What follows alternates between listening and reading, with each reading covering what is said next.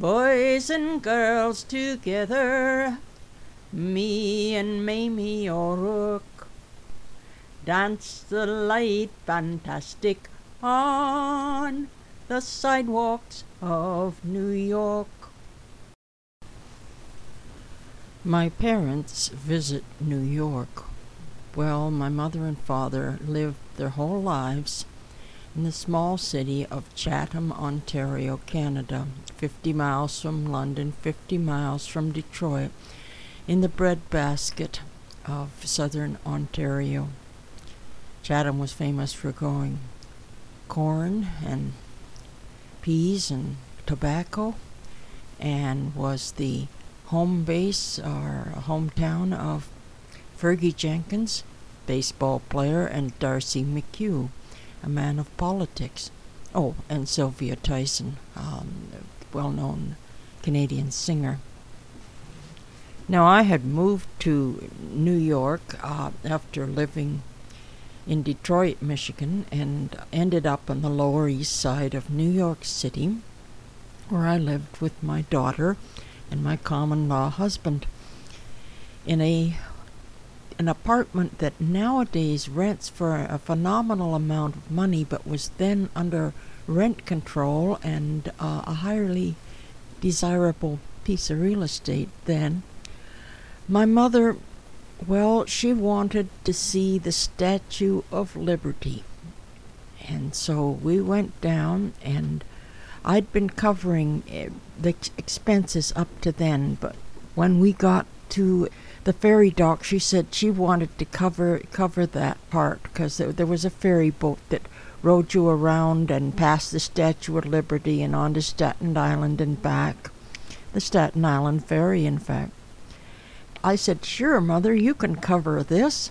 No problem." And then she found out that the fare, through tradition, was a nickel.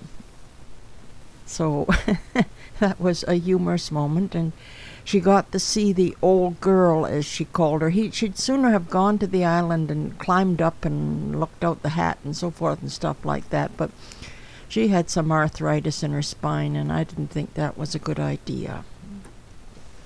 Now, my dad, he was what he was. He had prejudices, but he tried mightily to overcome them in my presence, because I flourished best in a culturally diverse environment of immigrants and people of color and what have you. Well, I was with him, and we were walking down the street, and there was a typical Harlem, New York street hustler going into a phone booth to make some call about numbers running or something like that. And my dad spotted a quarter on the sidewalk, and he was on best behavior. So he knocked on the door of the phone booth, and the hustler looked around and opened the door, and he said, "I found this quarter on the sidewalk. Could it be yours?" The look of astonishment on this fellow's face when this old white man offered him a quarter in case he had lost it was, I wish I'd had a camera. It was priceless. Yeah, this was a man who had seen everything, but he was surprised. Now, the big deal with my mother was shopping, but I sure wasn't going to take her down to Fifth Avenue or places like that where she'd spend much too much money. I was living on the Lower East Side.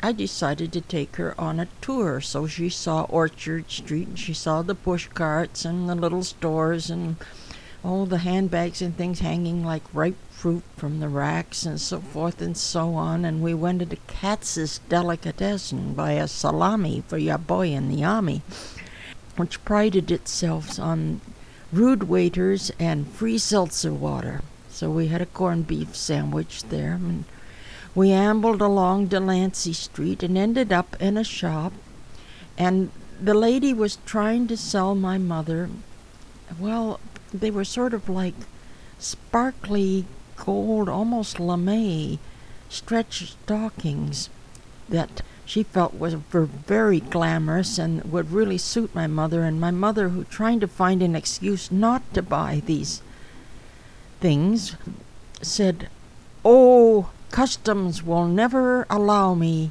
to take them across the border." And the shopkeeper said, "No problem. You just roll 'em up and stuff them in your brassiere. They'll never know."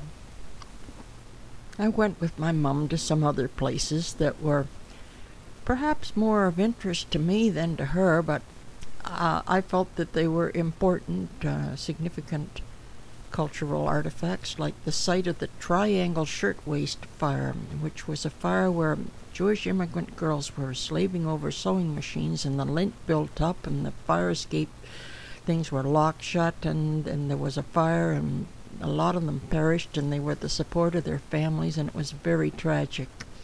This was back in the early 1900s.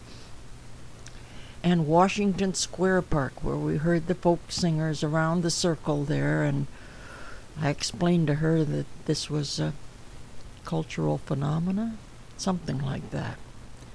And we went to some museums, the Metropolitan Museum of Art and so forth, but what can you say? It's all in the exhibits.